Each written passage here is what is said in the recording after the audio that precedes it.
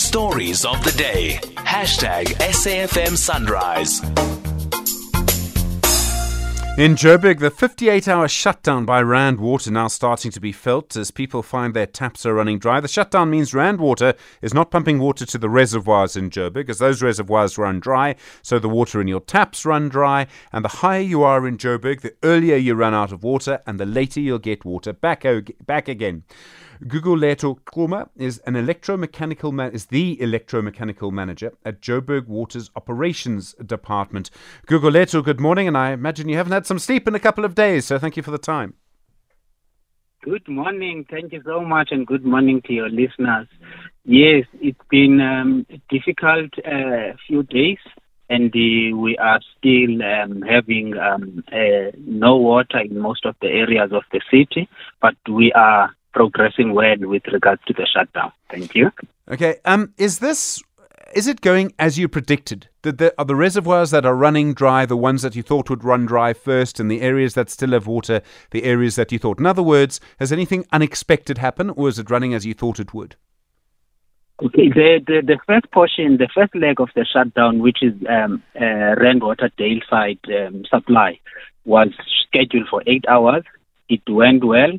We started restoring those systems or those reservoirs supplied from that area, which started your Deep South, your Enedale and Orange Farm.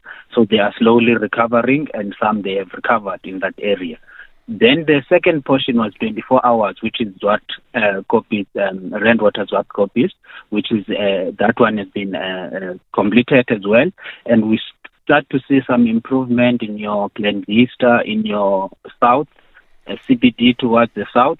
We see some of our reservoirs this morning, they start to pick up, and we have some capacity in our reservoirs. Obviously, as you articulated, those reservoirs that are lower, they will start recovering first, and those that are predominantly higher in terms of the gravity, they will then recover a bit later. So the systems will start at the lower areas and later at the higher lying areas. Thank you.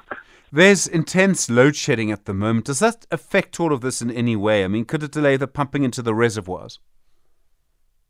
A load shedding, especially when we get to stage 6, it becomes a problem to some of our systems, because at this stage it was also not anticipated that we will be having up to stage 6. But because we are on the shutdown, it has not had impact on the Johannesburg water systems yet. But I am just worried on the Rand water systems, especially progress on the Aikenhof side, if the load shedding will start to have impact. But fortunately, some of these systems, they are excluded from load shedding, but in most cases, we then have issues of vandalism when there's load shedding on some of the areas. Then they end up affecting those areas of pumping as well. But at this stage, there is no impact of load shedding that has been reported since it commenced yesterday. Thank you. Okay. When you stop pumping water through the pipelines, you get all sorts of consequences. You get airlocks, you get that hammering effect. I'm sure you know the one. Sometimes you can feel that in a shower, actually. It goes da-da-da-da-da-da-da because there's air and water in the system. And all of that can really damage your infrastructure. Are you worried about that? Yes, we are worried. When we were talking about the third system, which is supplied mostly from Aikenhof system, is currently all those Rotterport, Randburg, Soweto areas. They are currently empty, most of those reservoirs in those regions. So now air will go now to the systems, and then that becomes a problem. But what we will do when the system starts to gradually improve, we don't fully open the system, and we allow that the system recover and let the air escape the system, flush the system, open the water hydrants. Sometimes people will assume that we are wasting water while we are doing that, but it is an exercise to charge the system and allow the air to escape. But obviously, as the pipes get smaller towards the household, then it's difficult to get the air to escape on those areas. It will start escaping towards your own properties, your own home. And when you open the water, then you see air coming first, and then it takes some time to restore. But it is a problem because some of the systems, when we start to gradually open them, they will start having issues of burst. Then now we must do unplanned maintenance to get those systems back into operation. Thank you. And when the water has been off, Gugulethu, and now it's back in your house, right? I mean, often I think people find this, their taps spit, do you know what I mean? And their showers spit, and the water comes on and off. I've often found that if you switch the tap full on, it sort of flushes it out. Is that the right thing to do?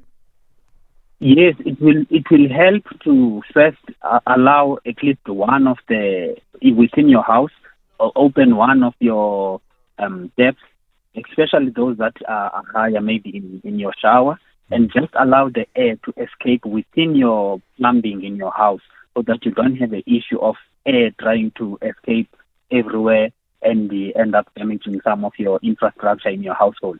So if you open at least one of your taps, it will allow that air that is locked in your own plumbing to start escaping, and then the water will eventually fill up your system until it is full. Then you close it again and you operate normally. Thank you. Okay, so the reason it happens in the shower is because the shower is higher. I hadn't realized that.